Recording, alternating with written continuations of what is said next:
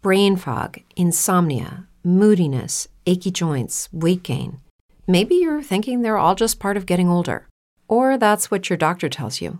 But MIDI Health understands that for women over 40, they can all be connected. Hormonal changes that happen during perimenopause and menopause are at the root of dozens of symptoms women experience, not just hot flashes. MIDI specializes in compassionate care for women in menopause. Their solutions are safe, effective, and FDA approved. Plus, they're covered by insurance. A convenient telehealth visit with a MIDI clinician can be your first step to getting personalized care. They'll tailor a treatment plan for your symptoms and health history, so you can get back to feeling great. 91% of MIDI patients get relief from symptoms within just 2 months. When your body changes, your care should too. Book your virtual visit today at joinmidi.com. That's joinmidi.com. We made this.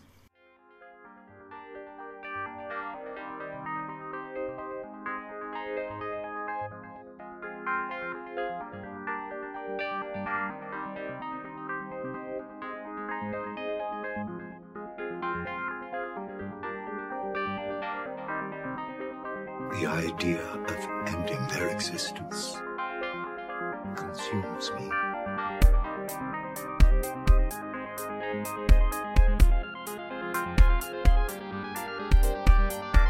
Hello and welcome back to Observing the Pattern, a Fringe podcast on the We Made This podcast network. I'm your host, Luke Winch, and today we're going to talk about Season 4's Episode 5, Novation. And to join me on this one is a brand new guest, a new voice to add to Observing the Pattern. Very excited to introduce Alison Bredlow. Welcome to the show. Glad to be here, Luke. Good. How is your day going? It's really going well. We're getting rain here today, so it's actually a pretty pleasant day. So cool. Excellent. Yes, it's your first time on the show, so why don't you tell me about your Fringe origin story? How did you discover the show and fall in love with it? So I'm not going to try and get terribly long-winded on this, but Fringe came out in about 2009, 2010. At that point, I was about 16, 17 years old. My original tie-in to the show was, at that point in time, and just in general, growing up, I was very much oriented in movies, television shows. That's really what I like to do in my spare time. And my mom really noticed this. So I believe for one of my probably 16th or 17th birthday, I actually got the first season of Dawson's Creek on DVD. Wow. And that's kind of dating it now.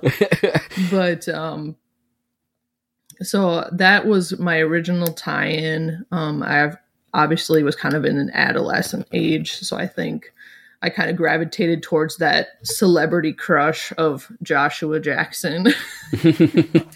But I actually don't think I came onto Fringe right away. To be honest, I didn't even know. I don't remember seeing like the first season as it came out. I just know at that kind of time period was when everyone started getting cable TV in their homes. So my parents probably got cable TV, and I just happened to walk into a room and see an advertisement for Fringe. And so I think I came in a little late. I probably came in at season 2. Really enjoyed the show to begin with, but I graduated high school and proceeded to go to university in 2011. And thankfully, my roommate had a Netflix account at the time. And so I just kind of snuck into her Netflix, and that was the early days of Netflix. So that kind of gave me an opportunity to watch the show from the beginning. And I think like everyone else, I definitely was attached after the first episode. And my reasoning is kind of a little bit different. My main reason that I was like, this is my show, I'm really going to enjoy this show, besides it being kind of a science fiction aspect, was Gene the cow. Like any show that's going to put a cow into it, I'm all here for it. So actually grew up on a dairy farm. My husband and I are actually dairy farming today.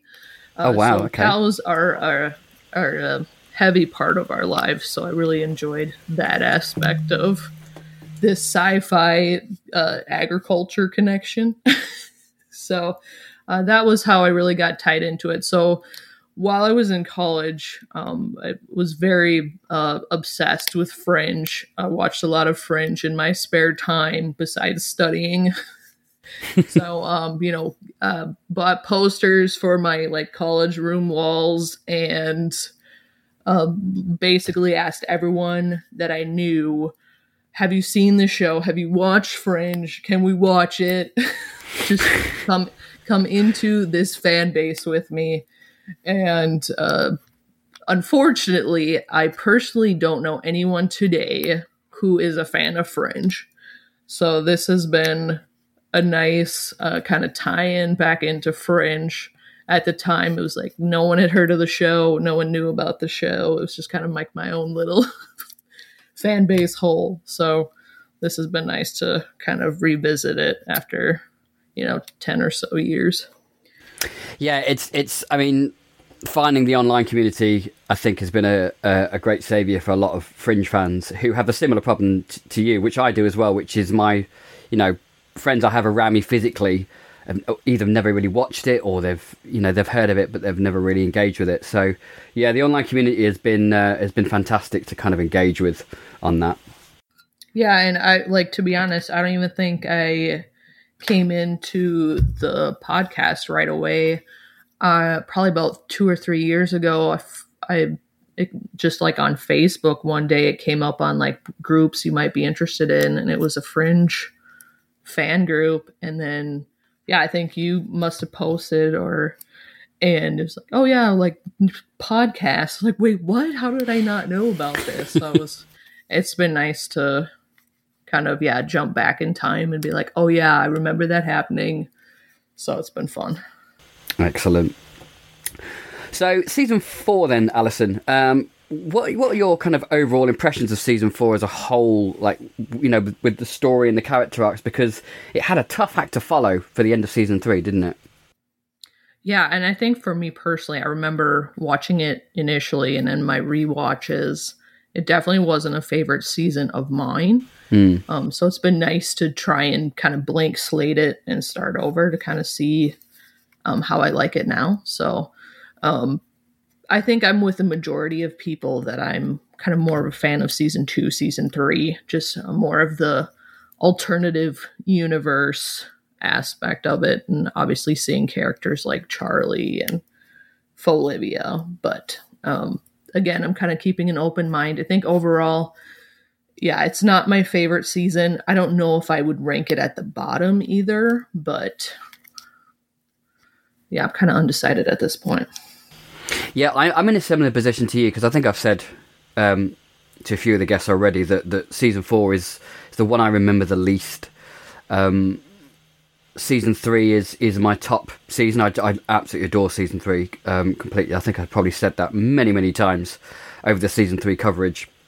But I just think everything comes together. The story, the characters, all the amazing alternate universe ideas that came through was just superb. So season 4 has a real problem to try and keep the story engaging with a very different situation.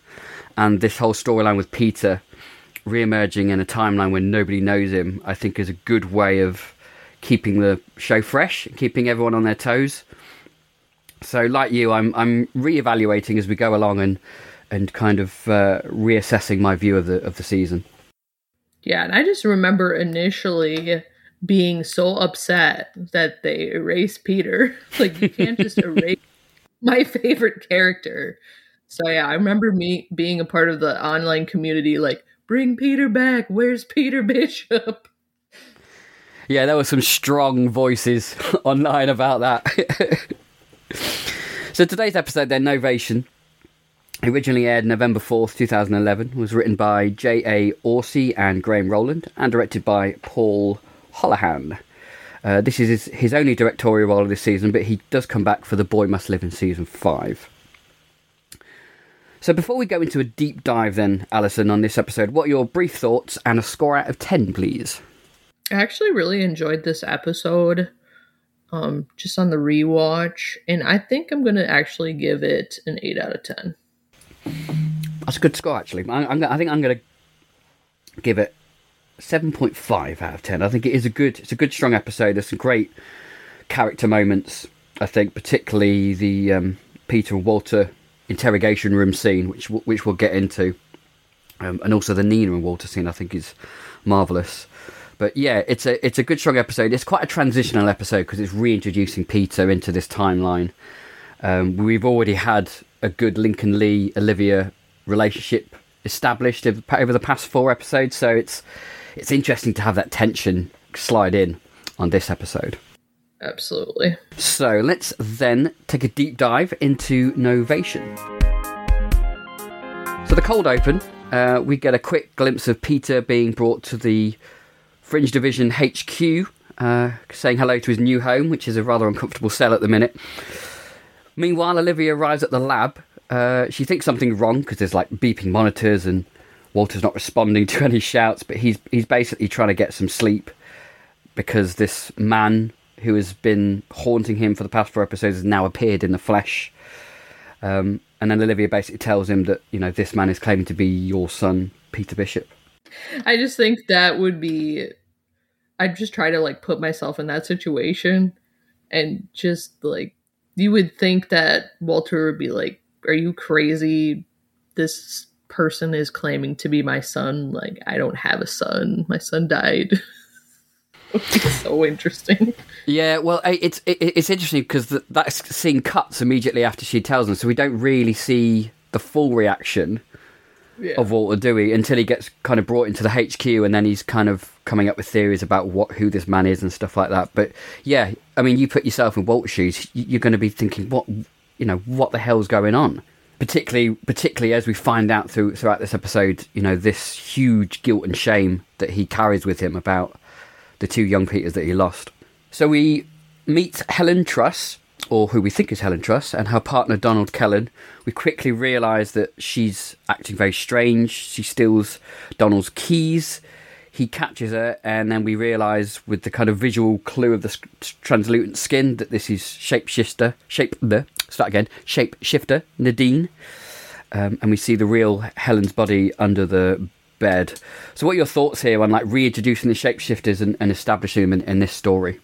Yeah, the reintroduction of the shapeshifters is just the nightmare that doesn't go away. But I was gonna say, I we are dealing with a science fiction show, so I appreciate the translucent skin. I think for the most part, I don't know how you feel, but I think it still holds up today based on graphic wise. It doesn't look horribly disabled.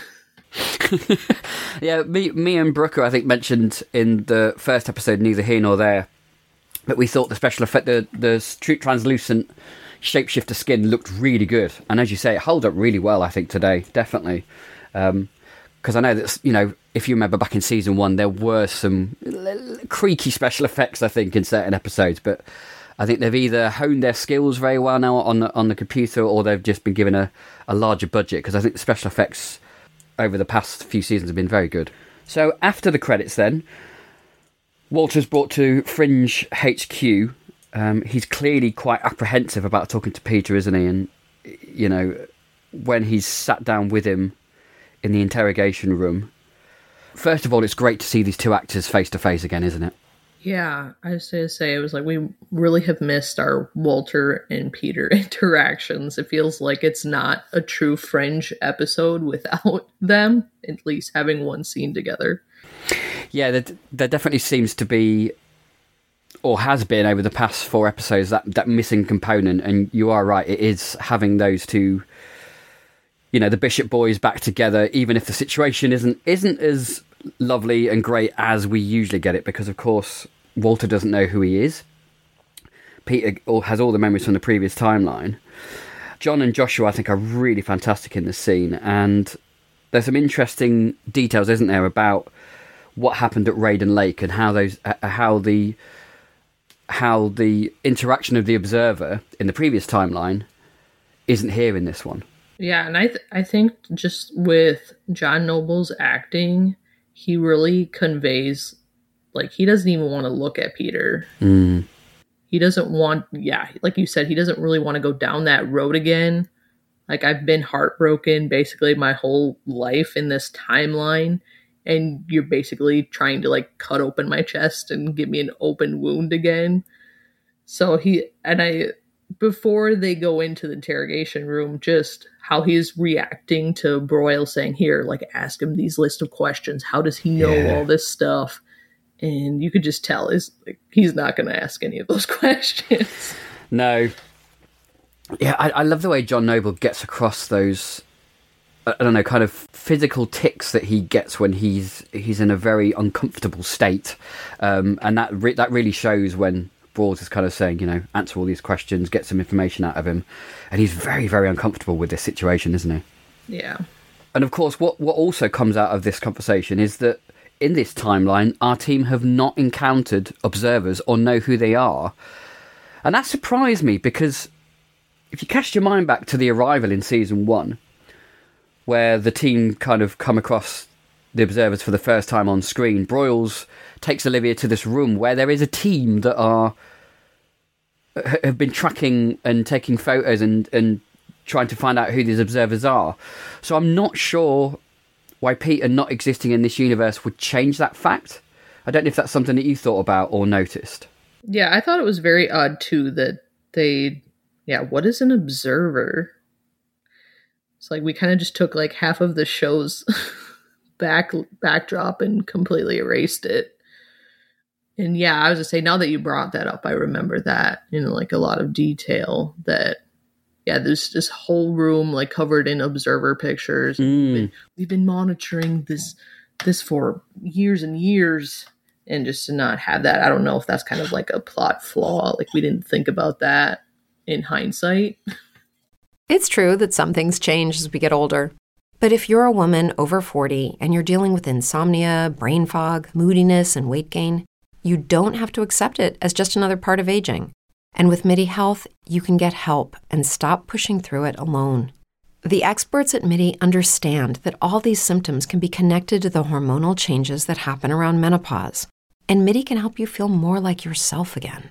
Many healthcare providers aren't trained to treat or even recognize menopause symptoms. MIDI clinicians are menopause experts. They're dedicated to providing safe, effective, FDA-approved solutions for dozens of hormonal symptoms, not just hot flashes. Most importantly, they're covered by insurance. 91% of MIDI patients get relief from symptoms within just 2 months. You deserve to feel great. Book your virtual visit today at joinmidi.com. That's joinmidi.com. Brain fog, insomnia, moodiness, achy joints, weight gain. Maybe you're thinking they're all just part of getting older, or that's what your doctor tells you. But MIDI Health understands that for women over 40, they can all be connected. Hormonal changes that happen during perimenopause and menopause are at the root of dozens of symptoms women experience, not just hot flashes. MIDI specializes in compassionate care for women in menopause. Their solutions are safe, effective, and FDA approved. Plus, they're covered by insurance. A convenient telehealth visit with a MIDI clinician can be your first step to getting personalized care. They'll tailor a treatment plan for your symptoms and health history so you can get back to feeling great. 91% of MIDI patients get relief from symptoms within just 2 months. When your body changes, your care should too. Book your virtual visit today at joinmidi.com. That's joinmidi.com. If we're going to erase that timeline. Yeah, it's interesting to think about because it kind of made my brain start to work about, okay, what else may or may not have happened in this timeline? Like, with John Scott and connecting with his brain and stuff like that. Because it's not ever explicitly said whether certain events took place or not without Peter there. I was saying, I think that kind of raises the question to me too. It's why wouldn't Charlie be in this timeline then? I would say obviously we're still dealing with shapeshifters, but in a kind of a different situation. So I don't know. That's a really good point. Yeah, it's never explicitly said at all, is it? Where Charlie is, he's just not even mentioned. Poor Charlie. I miss Charlie. Yeah, because the alternate Charlie, I think they write away him by saying that he's in Tahiti sipping on cocktails with his bug lady wife. I think that's how they get that's how they get rid of him for the alternate version. But this version, our Prime version, is just not mentioned at all.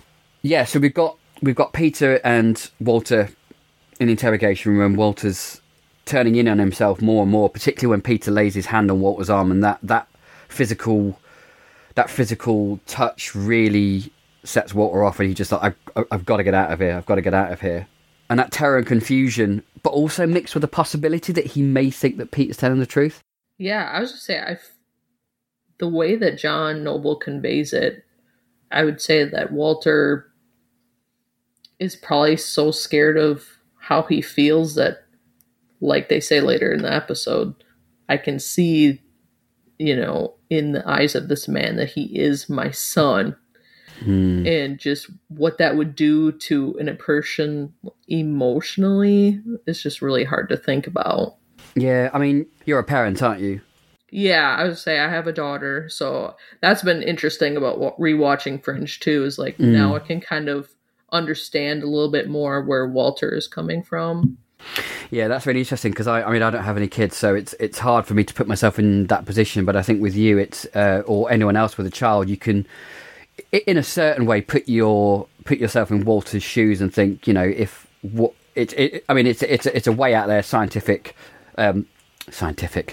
fiction concept about having an alternate version of someone, but you can kind of think, if my son or daughter died when they were younger and then I was faced with an adult version of them, you wouldn't be able to cope. No, I would think you would not be, your mind would probably just not be able to comprehend something of that magnitude. So then Lincoln calls Olivia to the Truss House crime scene. So then, Alison, what are your thoughts on Prime Universe Lincoln Lee so far in season 4? Because, he was properly introduced at the beginning of this season. We had a version of him in an episode in season 3, but what do you think to his character and how he's inserted into the Fringe team in this season? Yeah, I was just say I feel I like his insertion in this season a lot better. He just seems like a regular character.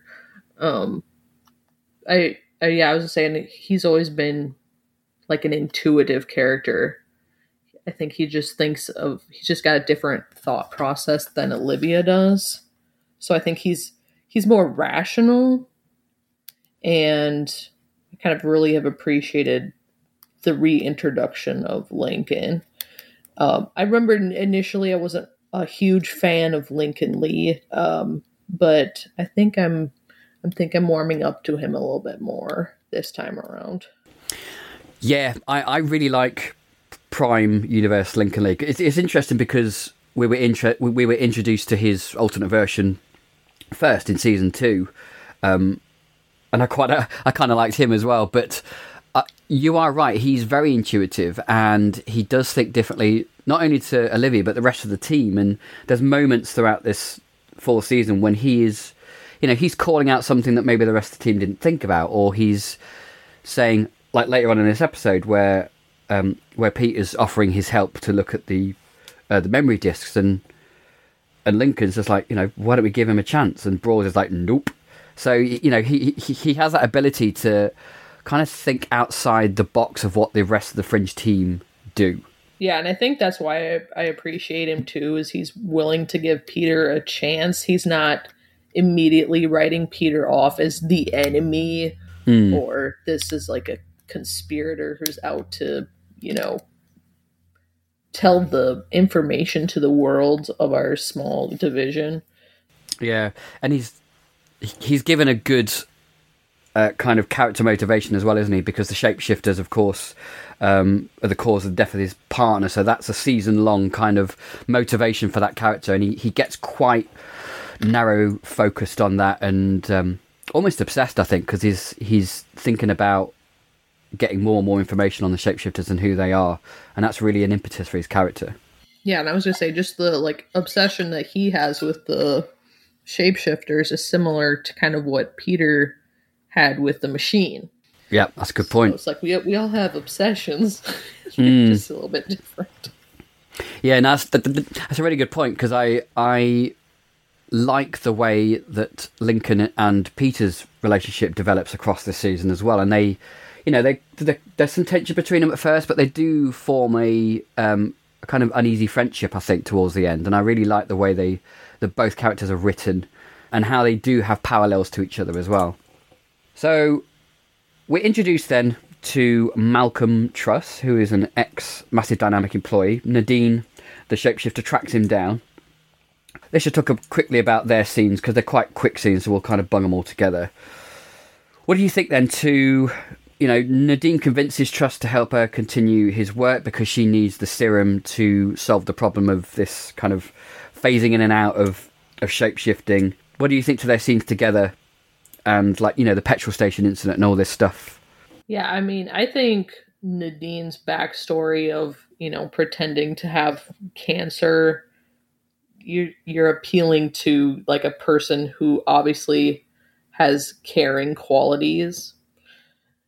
So I can see easily why Malcolm Truss would be willing to help her in that situation. I don't know if I completely get behind Nadine's really trying to bait him and I'm just trying to have you finish your work. William Bell shutting down your project and preventing you from doing all that you're capable of doing. I don't know how much I really believed that part of Malcolm Truss's character, that she was kind of trying to feed into his ego. And to me, it didn't seem like Malcolm was a heavy ego character. I would think he felt his, cellular replication project was important in kind of the scenario of, if I can save a cancer patient, or if, I can help a burn victim or something like that. But I didn't fully believe her kind of feeding into his ego. I agree with you, actually, and this is part of the reason why I've marked it down a few points to 7.5. It isn't very convincing, you're right, and I can't remember the name of the actress who plays Nadine, but I'm sure she's a great actress, but I don't believe her performance that much. Whereas you've got Aya Gross, who plays Malcolm Truss, who's actually a really good character actor, and he's popped up in lots of genre pieces, The X-Files and so forth. So I did find the acting levels between those two a little bit inconsistent, and Nadine trying to goad him. Like you said, he doesn't seem an egotistical type, and the writers have tried to use the fact that William Bell shut his work down as a kind of motivation for him to get back into his work. And also there's a couple of quotes that he says about William Bell. The work was shut down due to ethical concerns. Now, I find that ironic, considering Bell's work with Walter was experimenting on children, which is extremely unethical. So it's kind of big for Bell to kind of say that to Malcolm Truss's work. So I found that inconsistent detail a bit unbelievable as well. Yeah, I was going to say, and I agree with you there. I was like, wait, are we talking about William Bell? Because William Bell was kind of the one, we need to push the limits, and we're scientists, we're just going to do whatever we want. So again, I was like, wait, what? Yeah, exactly. What are we talking about here?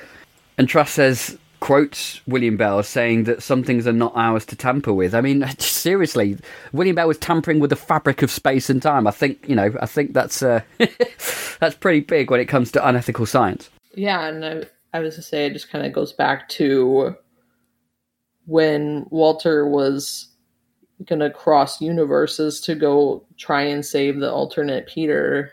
And that's what his assistant ends up saying to him. Some things are not ours to tamper with. I was like, yeah. William Bell never said that. Yeah, there is some inconsistencies, isn't there, with this little backstory of Truss and Nadine. It doesn't quite fit into the whole narrative of Fringe, I don't think. Right. So then we discover in the next scene that Nina and Olivia have a very different relationship in this timeline. So after Olivia's mother died, Nina took her and her sister in, almost as a surrogate mother, basically. What are your thoughts on this then, and this kind of new relationship that the writers have introduced into the alternate timeline here? I think it's an interesting concept, just the way it's kind of introduced. Like Lincoln is looking at a picture on Nina's desk and just turns to Olivia and says, "Is this you?" And of course, Olivia very nonchalantly is like, yeah, it is. And to me, it didn't seem like Olivia at all. We just remember Olivia being so hostile to Nina in previous seasons. Yeah. You know, that Olivia was kind of always assuming if anything had to deal with massive dynamic, it was Nina was kind of the master puppeteer in the background that was orchestrating everything. And I find it interesting, like, how would Nina know that Olivia's mom died?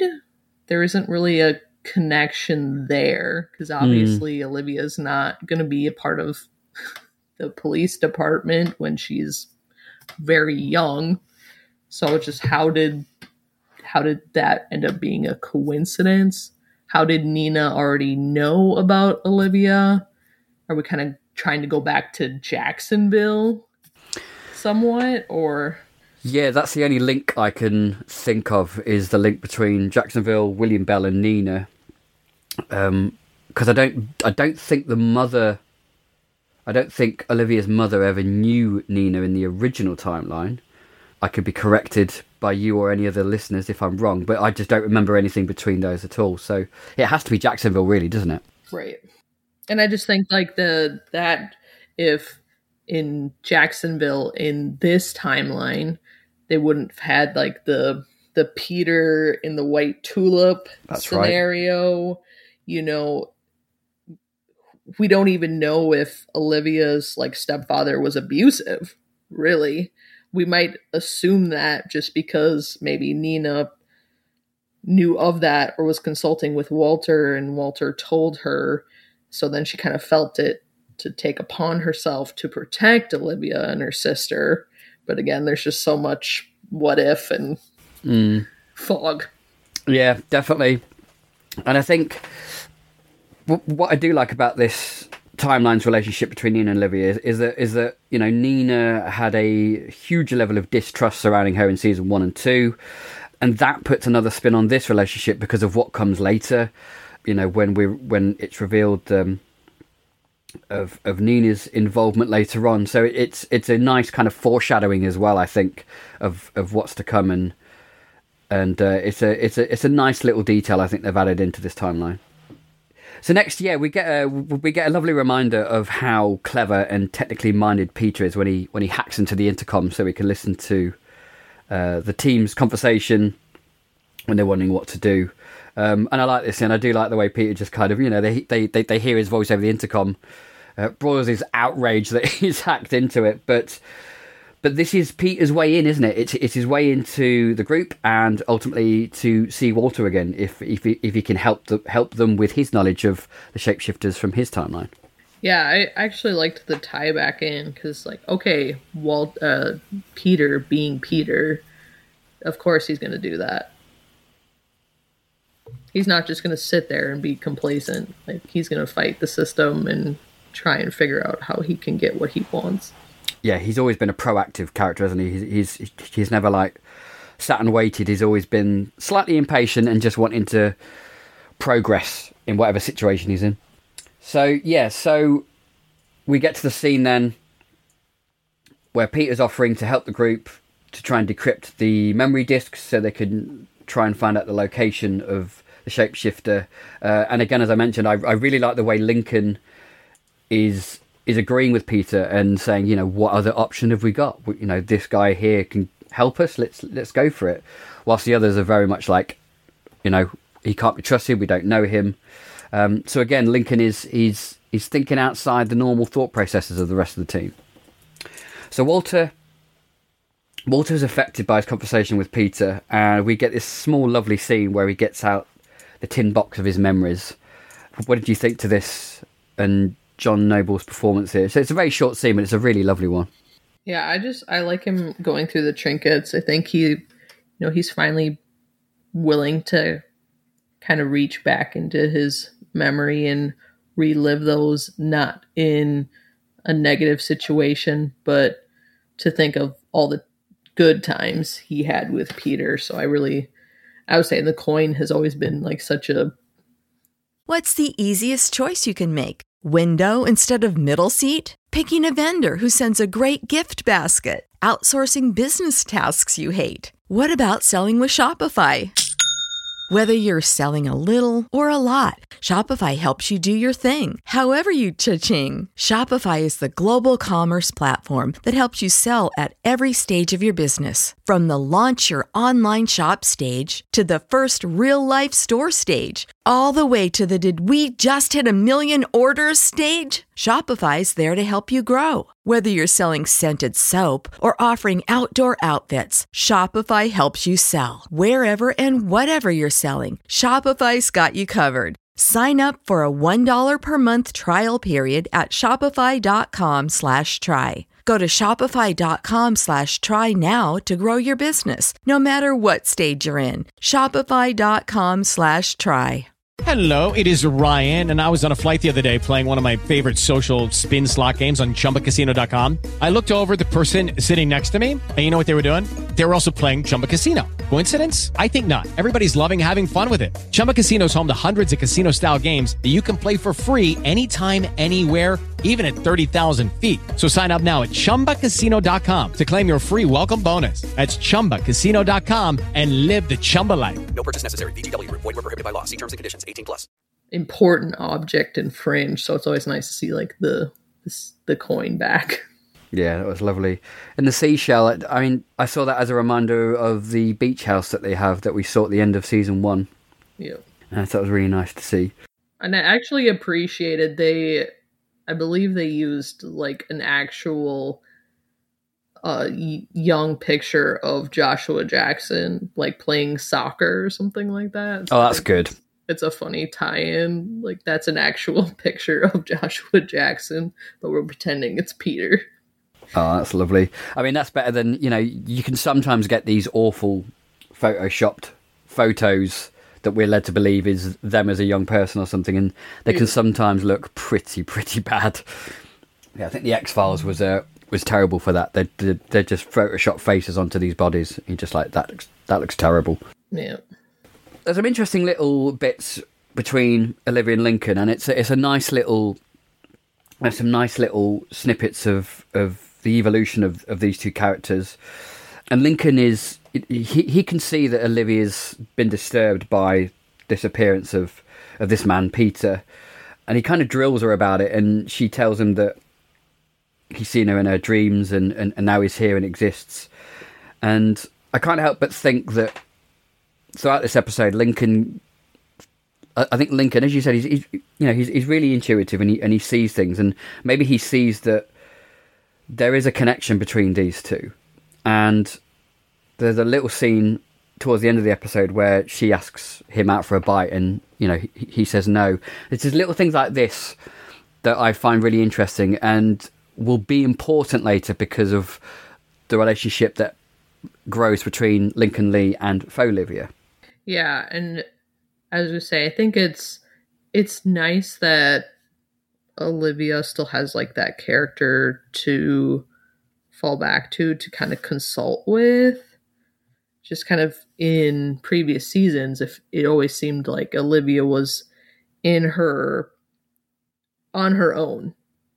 like, I need to kind of interpret this for myself. Or, we got the scenes at her apartment where she's, obviously drinking and not eating anything except toast, maybe.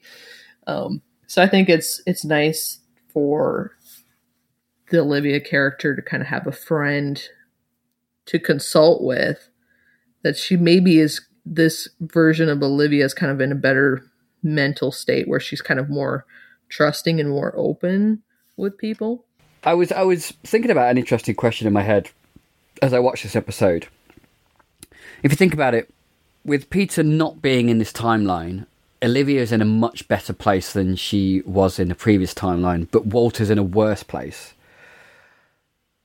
So, do you think that this timeline is better off without Peter, or do you think it needs Peter? Because there's a pro and a con here, isn't there?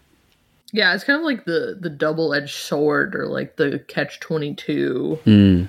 It just seems like we can't get on without Peter. But yeah, I was just saying, I liked your question in your head. Like, yeah, Walter seems to be in a more depressed state or complacent state, while Olivia seems to be in a more happy place. Yeah, she does.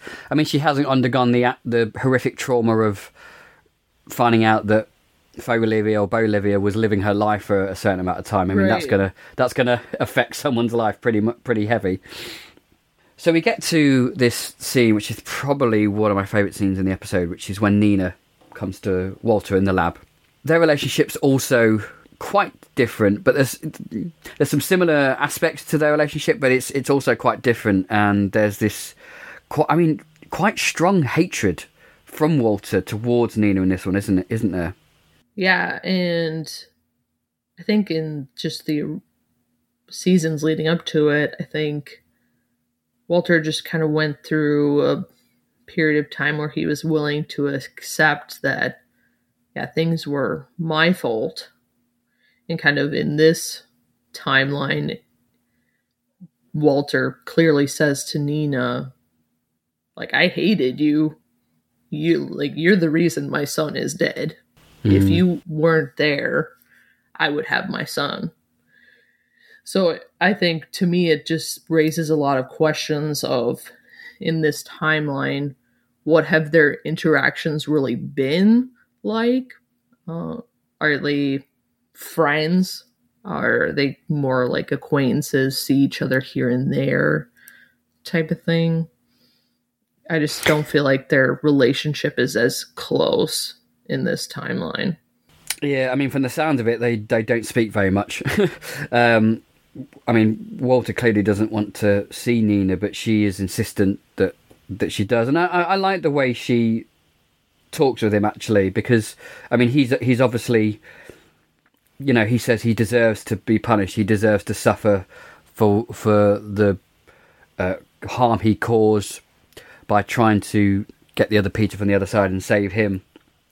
So even though there's an element of blame at Nina from Walter, he still believes that it's his own hubris that has caused everything, and that he's to blame for that. And it's a stigma that will hold Walter back from helping Peter for quite a while in this season, until Enemy of My Enemy, when Elizabeth from the other side goes over to speak to Walter about helping Peter, and that's the person that kind of changes his mind. But up to that point, it's Walter's shame and guilt that's holding him back, isn't it?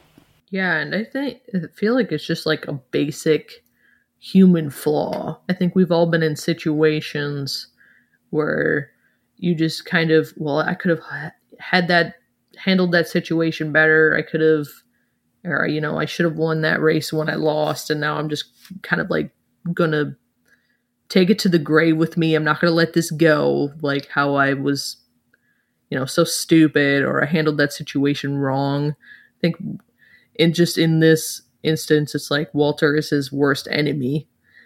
He's kind of keeping himself kind of locked away and doesn't want to really open up and let that go. Yeah, absolutely. And there's a really lovely line that he says, to Nina, where he says, the eye, I saw the eyes of my boy in a man's face, and it filled me with indescribable joy.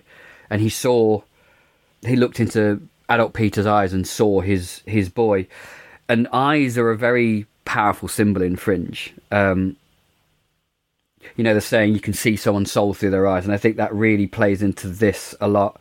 If you remember back to lysergic acid diethylamide, when Peter was in Olivia's mind, and he saw the image of the adult Olivia, and he knew it wasn't her by looking in her eyes, and then knew that the child was her. So eyes are a very powerful connection between these characters in Fringe.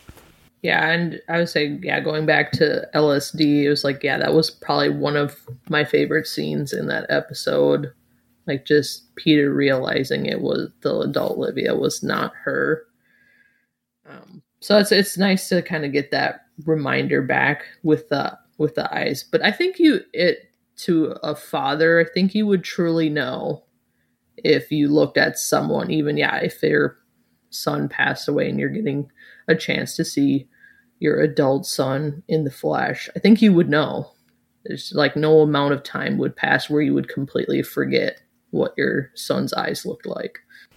Yeah, definitely. And I do like that later on when Walter comes to visit Peter and he puts his hand on his face, and I think it's that kind of feeling the face that really crystallizes for Walter that it is indeed his son, but not his son, because obviously he thinks it's from a different universe, but actually it's from a different timeline. But it's that touching of the face, it's that physical connection that really cements it for him, I think. Yeah, I think Walter just still needs that confirmation to kind of have that skin to skin contact. But yeah. So a few more things then. They find out where Nadine is, because Peter successfully decrypts the memory chip, and they infiltrate the warehouse. We think Nadine has escaped, but I do like the twist where it basically ends up being Agent Warwick, doesn't it? And she escapes from the ambulance. So it happens very quickly, but it's a nice twist to the tale there that she gets away like that. Yeah, and rewatching this episode, it's just funny that Olivia is so naive. It's like, have we not learned anything? This happened to Charlie. You can't trust this. I just knew this right away that it was Agent Warwick. Like, how did you not realize that? And I was like, oh yeah, you haven't lived in that timeline. But earlier on, there is that discussion between Broyles and Peter where Peter's basically saying, they can impersonate someone down to the molecular level. They can be absolutely anybody. You'd think that they'd have their hackles up. They'd be paying attention to anyone who's been in contact or has been near Nadine, that she may be them. So it is a little bit naive, just a bit of a, I don't know, just not being alert enough, I think, in that situation. Yeah, and I think, and that might just have been like the time constraints of the episode, but I mean, it could have been something similar. Like they always had the, the FBI truck, them heading out to the crime scene or to get Nadine. They could have just had, Broyles on the intercom saying, hey, just be aware of this, like be vigilant. Yeah, exactly. Being the good supervisor officer, letting their team know of the situation. But never mind. So we get this interesting moment then where Olivia is talking to Lincoln, and it's where he turns her down when she says a bite tweet. But the interesting about the scene is the little time slip, the little time shift that happens with the hourly reports. So this is an interesting concept. Is it caused by Peter's re-emergence into reality? Is it starting to affect space-time? Or is it connected to a cortexophan, or both? Yeah, to be honest, when I rewatched it, I didn't remember that. No, I didn't. And yeah, just on the rewatch, I was like, wait, that happened? Like, what was the cause of that? Why did that happen? And it's so quick. I mean, I kind of watched it first, and then I kind of did a second rewatch to kind of write some notes. It's like almost if you're I think if like a first time watcher, I don't think you would really notice it or that it has some significance of any. Yeah, and that's what I like about Fringe, and it does this a lot, and it won't make a fuss of it. It won't be any bells and whistles and banners going, this is a special moment, pay attention. They'll just put it in there quickly, and you've got to be alert and watching the episode actively to really pick it up. But and Fringe has always done that from the very beginning, just putting these little scenes in and little clues and kind of foreshadowing of what's to come. So it's a really quick moment, but it's a really effective one as well, isn't it? Yeah, and I appreciate Anna Torv's acting with the episode, and just that scene. Like, wait, what? Didn't we already did great. This? She's great. So in you that can scene. fully believe her. Yeah. So we get Walter coming to Peter again, touching his face. Really lovely moment, wonderfully played by both actors. But Walter is just basically saying to Peter, "I cannot help you. I have done too much. I've caused too much harm. I can't repeat the mistakes I've made." And it's obviously something that's going to eat away at Walter for quite some time this season. It's a great kind of scene to almost end on, isn't it? I was gonna say I appreciate Jackson's just facial expressions in this scene, because when Walter is holding his face, Peter's like, "Oh, finally I'm safe." Like he's willing to accept me, he's going to help me, and then it just kind of 180 turns back, and I'm not going to help you. I just can't. I've got so much guilt, and Peter's just face is just like heart is breaking. Yeah, he's brilliant in the scene, and it is that comfort of a father's embrace, or even any parent's embrace that a child get, and he almost looks childlike in his face when Walter's touching him. It's a really lovely moment, but yeah, as you said, it's quickly ripped away from him with Walter's kind of denial of helping him. So yeah, and I think just as kind of Walter leaves that episode, Peter kind of has to retract into being, gosh, now I'm kind of back at square one. I'm scared. I don't know what I'm going to do. I just thought I was getting somewhere. Now I'm taking 2 steps back and starting over. Yeah, definitely. And that's going to kind of go through the next episode or 2 until the mid-season finale, where things start to move forward a bit more. The very last scene is Nadine, and she injects the serum. It is successful, and we have the typewriter back. We have the typewriter communication device back, which is always good to see.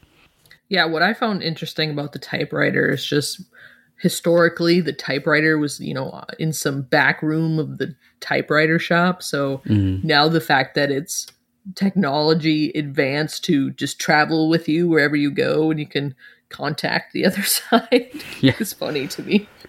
Yeah, kind of mobile, the mobile typewriter. Yeah, and we get that message that's sent back, we're sending the others. So, I mean, at this point, of course, we don't know that this is all connected to Jones. We still think it's Walternate, maybe the other side, because we don't know that Jones exists until a few episodes down. So it's a nice kind of red herring that they're kind of giving us at the minute until the reveal of David Robert Jones. Mm-hmm. So then, that's A Fade to Black. Any final thoughts or anything that I've missed that you wanted to mention about this episode, Alison? So yeah, I had a few points, and I'm not sure why I picked up on it in this episode, but kind of just With Lucky Land Slots, you can get lucky just about anywhere. Dearly beloved, we are gathered here today to... Has anyone seen the bride and groom? Sorry, we're here. We were getting lucky in the limo and we lost track of time. No, Lucky Land Casino, with cash prizes that add up quicker than a guest registry. In that case, I pronounce you lucky. Play for free at LuckyLandSlots.com. Daily bonuses are waiting. No purchase necessary. Void where prohibited by law. 18+. Terms and conditions apply. See website for details. With the Lucky Land Slots, you can get lucky just about anywhere. This is your captain speaking. We've got clear runway and the weather's fine, but we're just going to circle up here a while and get lucky. No, nothing like that. It's just these cash prizes add up quick. So I suggest you sit back, keep your tray table upright, and start getting lucky. Play for free at LuckyLandSlots.com. Are you feeling lucky? No purchase necessary. Void where prohibited by law. 18+ terms and conditions apply. See website for details. The costume part of the episode. So when Peter is getting dropped off and put into the interrogation room, if you pay close enough attention, his shirt color actually changes from, I believe it's like a black shirt. And then when Walter is interrogating him, it's like a bluish gray shirt. And I just thought that was kind of funny. Like, it was probably just a blooper. Maybe he spilled something on his shirt. But I was going to say, if he's being held as a prisoner, I don't really think they're going to be like, well, what size shirt do you wear? What size pants can we get you while you stay here? So I thought that was kind of an eye-catching piece. And another thing with costume was kind of Nina, what Nina wore to go talk with Walter. It just kind of didn't seem like a typical Nina. It was just a more flashy outfit, and usually kind of Nina's more like Olivia, kind of, willing to be more colorful, but still not be like boisterous and taking control of the scene. So I thought that was kind of interesting what she was wearing. And I think for me, if I was in the scenario with Malcolm Truss and Nadine started shape-shifting into like a significant other of mine, that would be such nightmare material. I just feel like maybe he was kind of underreacting. Like, yeah, like, why do you look like my wife? Type of thing. But I would just think he would start hyperventilating or calling the cops or something that would be a little bit more dramatic in that scene. Actually, the part where you kind of think that Malcolm is going to kind of fight against Nadine and maybe sedate her, and Nadine is like, what are you doing? As she's basically like breaking his hand. There's just this brief little part in the next scene where you see Malcolm's hand is just so duct taped. He's trying to synthesize the serum, and he's like holding his like broken hand, and it's just like horribly duct taped.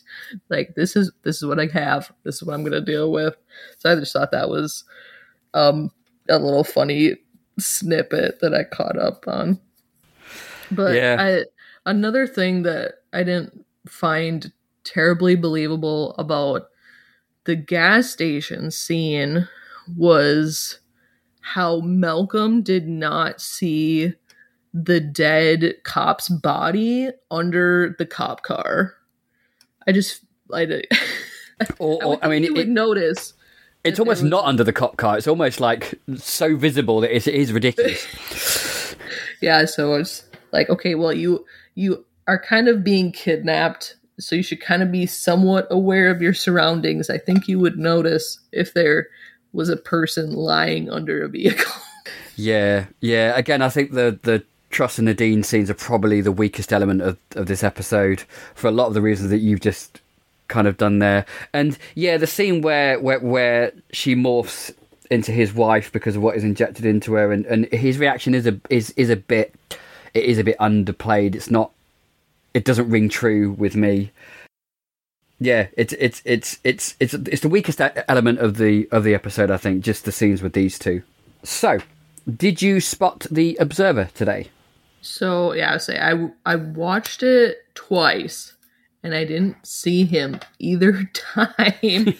But I did go on the Fringe wiki, and I was a little upset because where he is, I mean, is that even like a 2 to 3 second scene? Barely. I was like, who would be able to detect that? Yeah, it's a very blink and miss moment, but yeah, he's He's there when Olivia arrives at the Karen Truss household. He's at the far right of the screen, but as you just said, you know, the cut is so quick that I just feel like you would have, if you blinked, you probably would have missed it. Yeah, absolutely. And the cipher this week is one of the abstract ones I think they use, which is still, STILL. Any idea of any connections to this episode with that word? So the only thing that I came up with was basically saying Peter is still here. Peter is still existing, even though it makes no biological, scientific sense. Peter is still here. I like that. I'm gonna go with your thought there, because I think that's quite good, because that's the only thing I can think of. But yeah, they're sometimes really simple, and you can connect it to the episode really easily, or sometimes they're just like, what are you going on about? But yeah, no, that's good. I like that connection. Yeah, and I think I'm a redhead by nature, but when I started watching Fringe, I never caught on to the glyphs. I was just saying, oh, okay, it's the end of that scene. You know, I didn't realize there was this whole glyph alphabet going on in the background until I think, I was just perusing online somewhere, and somebody was saying, oh yeah, the glyph this week meant, and I was like, wait, what are you talking about? There's this whole backstory that I didn't even know existed. Yeah, it's great to find out that there's these hidden messages thing, because you're like, oh, now I've got something else to look out for. Yeah. So then, Alison, that just leaves me to subject you to the quiz. Are you ready? Yeah, I'm kind of upset that, you know, like in the previous seasons, you took it away. So I know. Like, smooth sailing. I'm going to have no problem. And then you're like, we're bringing the quiz back. I was like, oh no. It is back. And okay, are you ready for question 1? We'll do it. When we first meet Dr. Malcolm Truss in his garden, which town does he live in? He lives in Eden. I wrote that down. Well done. Well done. It is Eden. Eden in Vermont. 1 of 1. Good start. Question 2.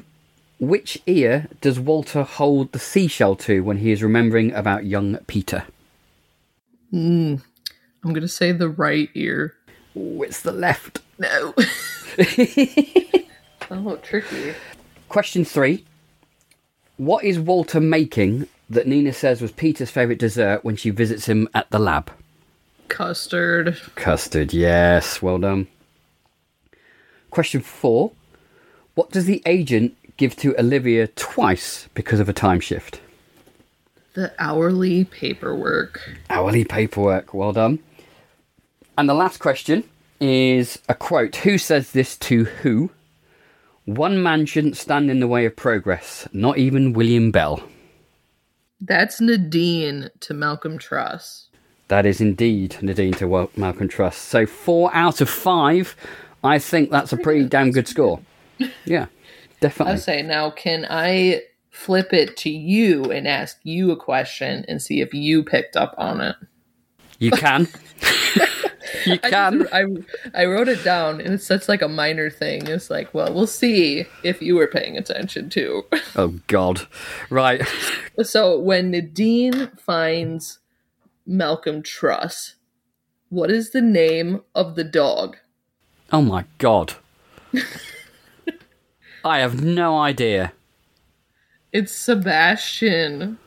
Sebastian.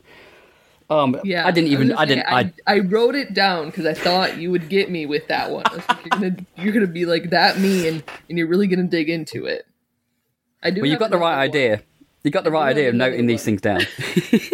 I do have another one if you're up for it. Go on in. So when Malcolm agrees to help Nadine, and Nadine is telling her backstory on her cancer, what is the name of Nadine's daughter? Oh my God. Nope. No, it's nope. Haley. Haley. I almost think that may be part of the gas station scene, actually, when they're pumping gas. She opens her wallet and Malcolm's like, no, I'll pay for it. Which, again, is a weird kidnapping scenario. Wow, you really paid attention to some stuff. I would say I have another one, if you're ready for it. Go on then, one more. See if I can get this one right. When they triangulate where Nadine is, and they're trying to figure out and find Malcolm Truss, what is the name of the port that Olivia goes to? Oh, bloody hell. I know it's a port. That's all I remember, because I remember Lincoln going, that's a port, but I don't remember the name of it. No, I didn't pick up on that either. It's Clifford's. Clifford's Port. Clifford's Port.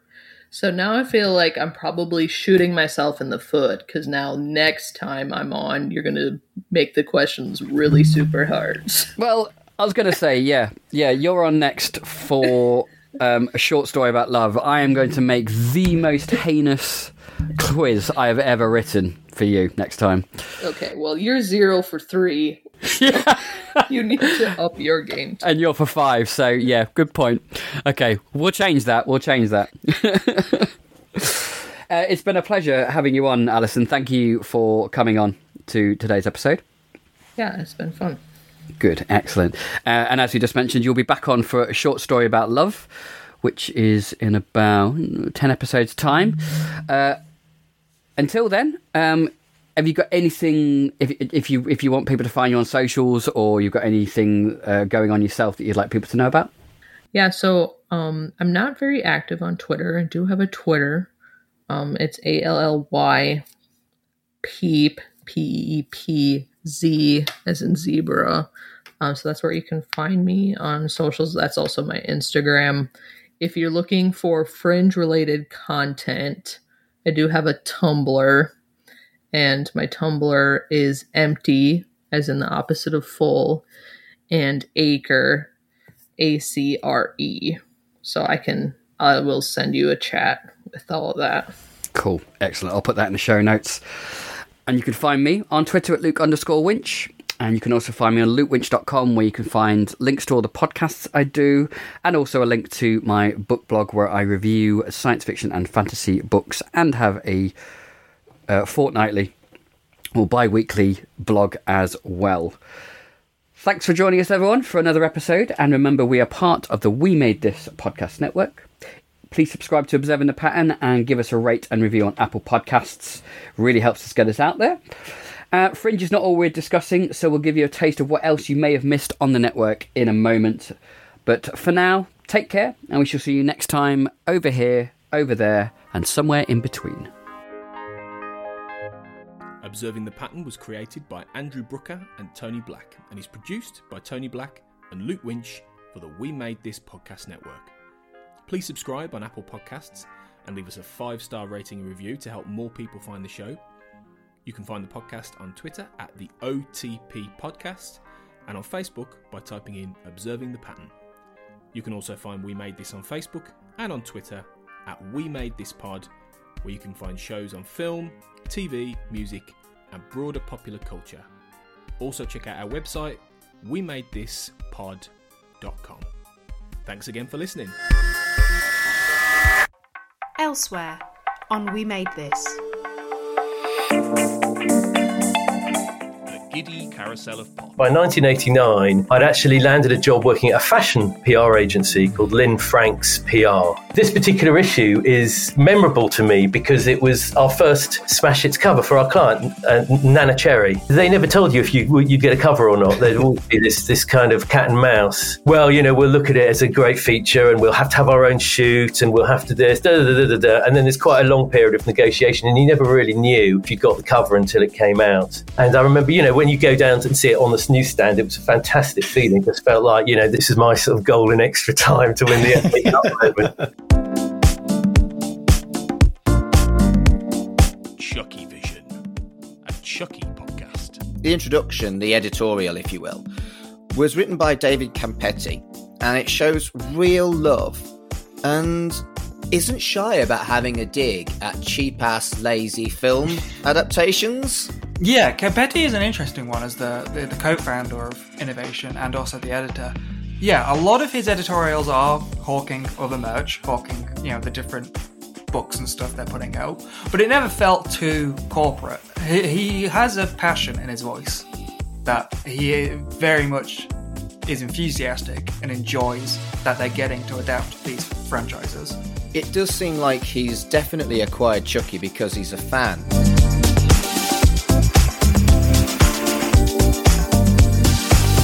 Read and Buried podcast. The theme this month was an Anne Rule book, so true crime, but not The Stranger Beside Me, which is her big book that broke the world of true crime fiction, non-fiction. True crime fiction, I just said. That's not a sentence. Yeah. He fell in love. Oh. He's so in love, but still not in love enough to stop using sex workers. Yeah. But in love enough to not murder them. So... Okay. He's a romantic, is what I'm saying. Yeah, what a man. What a dreamy man. But his actual name was Robert Knickerbocker. Wow. Which is like the best surname ever. Do you think maybe she thought no one's going to believe this is a real name? Well, yeah, that could have been it. If I'm wrong, please don't correct me. I don't want to know. I want to know I'm right. Thank you. Check out all of these shows and more on the We Made This podcast network.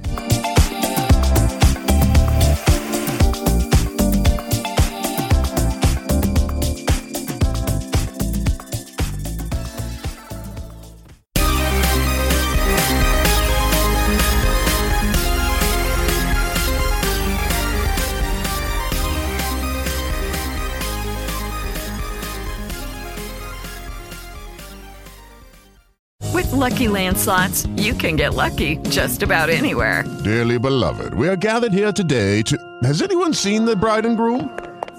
Sorry, we're here. We were getting lucky in the limo and we lost track of time.